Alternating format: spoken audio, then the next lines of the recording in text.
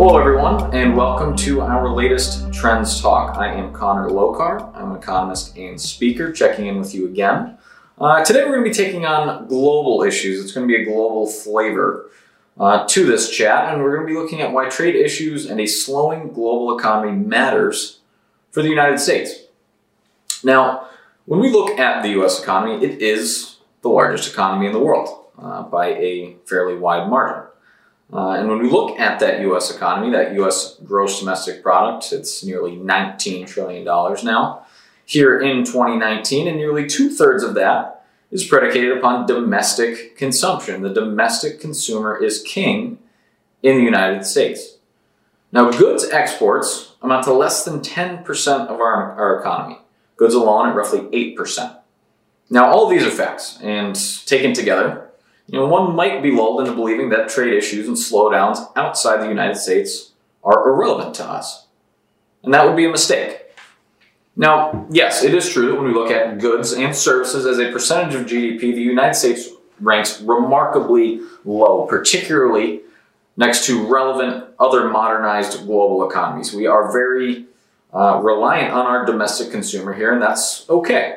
When we contrast that, when we look at again, U.S. goods accounting for roughly 8% of our GDP, and you contrast that to, from the World Bank, we see that Germany, for example, 47.2% of their GDP is based on export activity. When we look at Mexico, it's right near 37.9%. Canada, also north of 30%. As we look at China, right near 20%, and that's actually come down for them in recent years.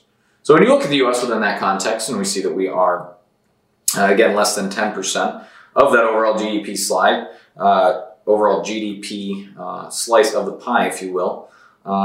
Again, it might be tempting to believe that slowdowns outside the U.S. don't really matter to us. Despite that lower percentage, in total dollars, the United States is still the number 2 exporter in the world, behind only China.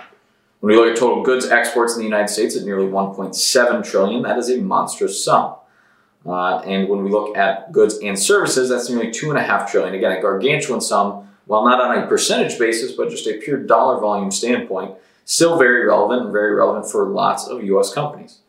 Now, are we relying on exports and foreign buyers to the same extent as other countries? No, we're not. But it is not irrelevant, and slowing global industrial production is a problem. When I look at world industrial production, looking at total global industrial activity, it is up 2.9% in the most recent 12 months. Now, while that's not a frightening growth rate on its surface, that is the most sluggish since the midpoint of 2017. Now, when I look at the most recent 3 months, the 3 months through January of 2019, that growth rate has slowed to a more anemic 1.6%. Now, that's the slowest since the midpoint of 2016. We are seeing a definite cooling on the part of the global business cycle. And without a doubt, when we look at this projected deceleration, which we anticipate will continue and worsen throughout the rest of this year, the trade disputes are clearly taking a toll and exerting some downside pressure on the global business cycle. Now, the unfortunate reality is that the United States, we have just joined the party. We were late to the party, in fact. We were one of the last modern economies to join this slowing growth trend. When we look at Japan, or we look at China, Canada, Europe, for example, all of them are slowing down, and they have been since 2018. Now, the United States, at roughly a quarter of the global economy, we're just joining the party. Now, when we look at U.S. total exports of goods, they are in what we call phase C. They're slowing in their pace of rise. We see that while they're up 7.4% during the most recent 12 months through January, they are decelerating. And in the most recent quarter alone, exports of goods from the United States are up just 1.9%. Again, the most anemic pace that we've seen since the late stages of 2016.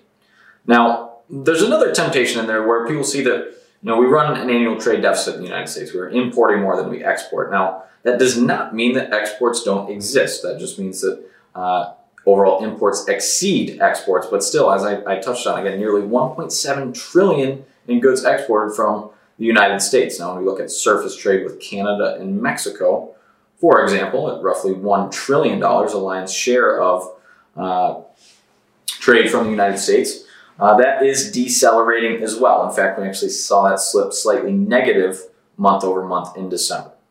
Now, this matters for North American commerce and U.S. businesses and the U.S. economy. Now, a weak Canada, or a weak Mexico, or a slowing Canada and Mexico, or China for that matter, does not necessarily help the United States. Trade is not a zero-sum game. We are partners in that endeavor. Now, there's a tendency for those of you that, obviously those of you that transact directly with our North American partners or globally, or you're sourcing globally, you know that this slowdown overseas and compounded with uncertain trade disputes is costly, highly costly in some cases. But I want to talk to those of you that perhaps don't. Because again, just because you aren't directly selling or sourcing overseas doesn't necessarily mean that this is irrelevant to you. This could be affecting your customers. This could be affecting your customers' customers, which will ultimately trickle through to them and ultimately ripple back to you and your business. So yes, the United States, we are standing tall. We are the largest economy in the world. We are at the crest, if you will. We are just starting to slow down. But that does not mean that the storms that are occurring currently overseas and have been really since the late stages of 2018 are irrelevant to us. In fact, they're more relevant than you think. Thanks for joining us for this latest Trends Talk.